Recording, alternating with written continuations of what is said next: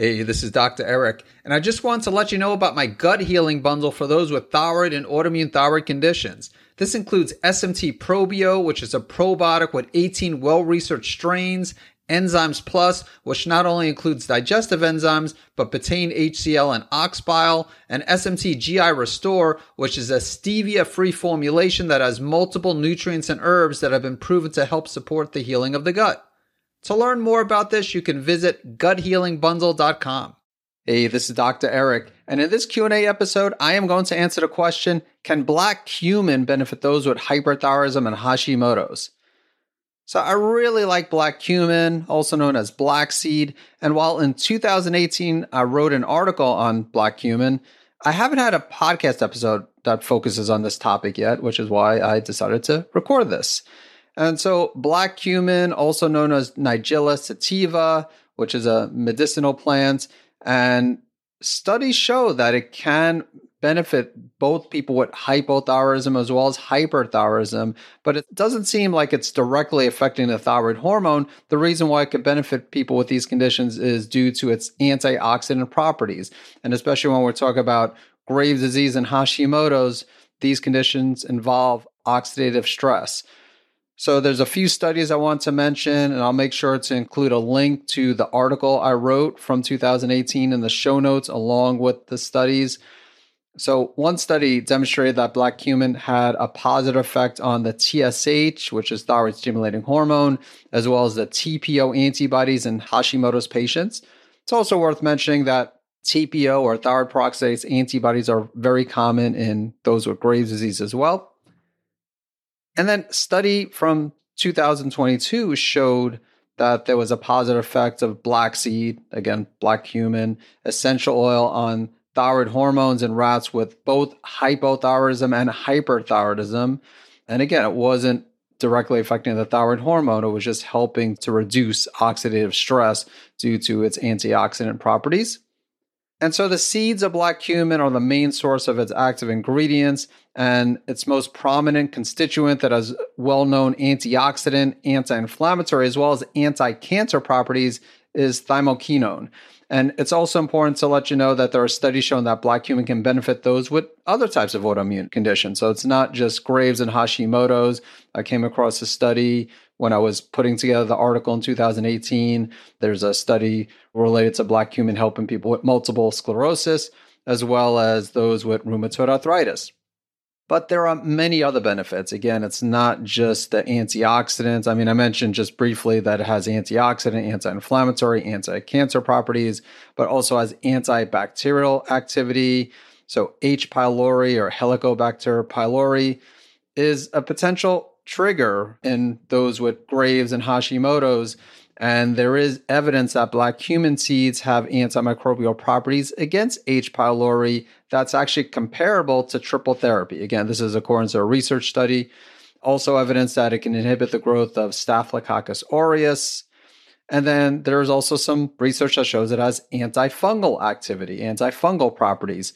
So a number of different studies show that it has antifungal activity against the most pathogenic fungi, while a few other studies have shown that black cumin can specifically help with candida overgrowth, which is a common problem.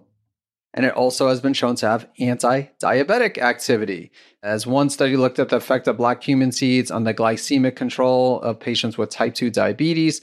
And the results of the study show that black cumin at a dose of 2 grams per day caused significant reductions in fasting blood glucose, as well as hemoglobin A1C. Insulin resistance reduced significantly while beta cell function increased. So that's very impressive.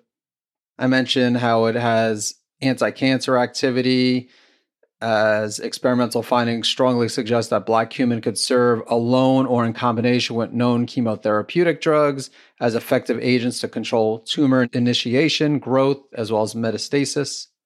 And it also has lipid-lowering effects. So one study showed that 8-week supplementation with 2 grams of black cumin per day combined with an aerobic exercise program. So again, not just taking the black cumin, but exercising regularly provides significant improvements in LDL cholesterol as well as HDL cholesterol. And then hepatoprotective effects, which means that it can potentially protect the liver. And a few studies show that black cumin can protect the liver and cause a decrease in lipid peroxidation as well as in liver enzymes. And we commonly see liver enzymes elevated in hyperthyroidism just due to the elevation in thyroid hormones itself. It could happen, but then a lot of people will also take antithyroid medications such as methimazole.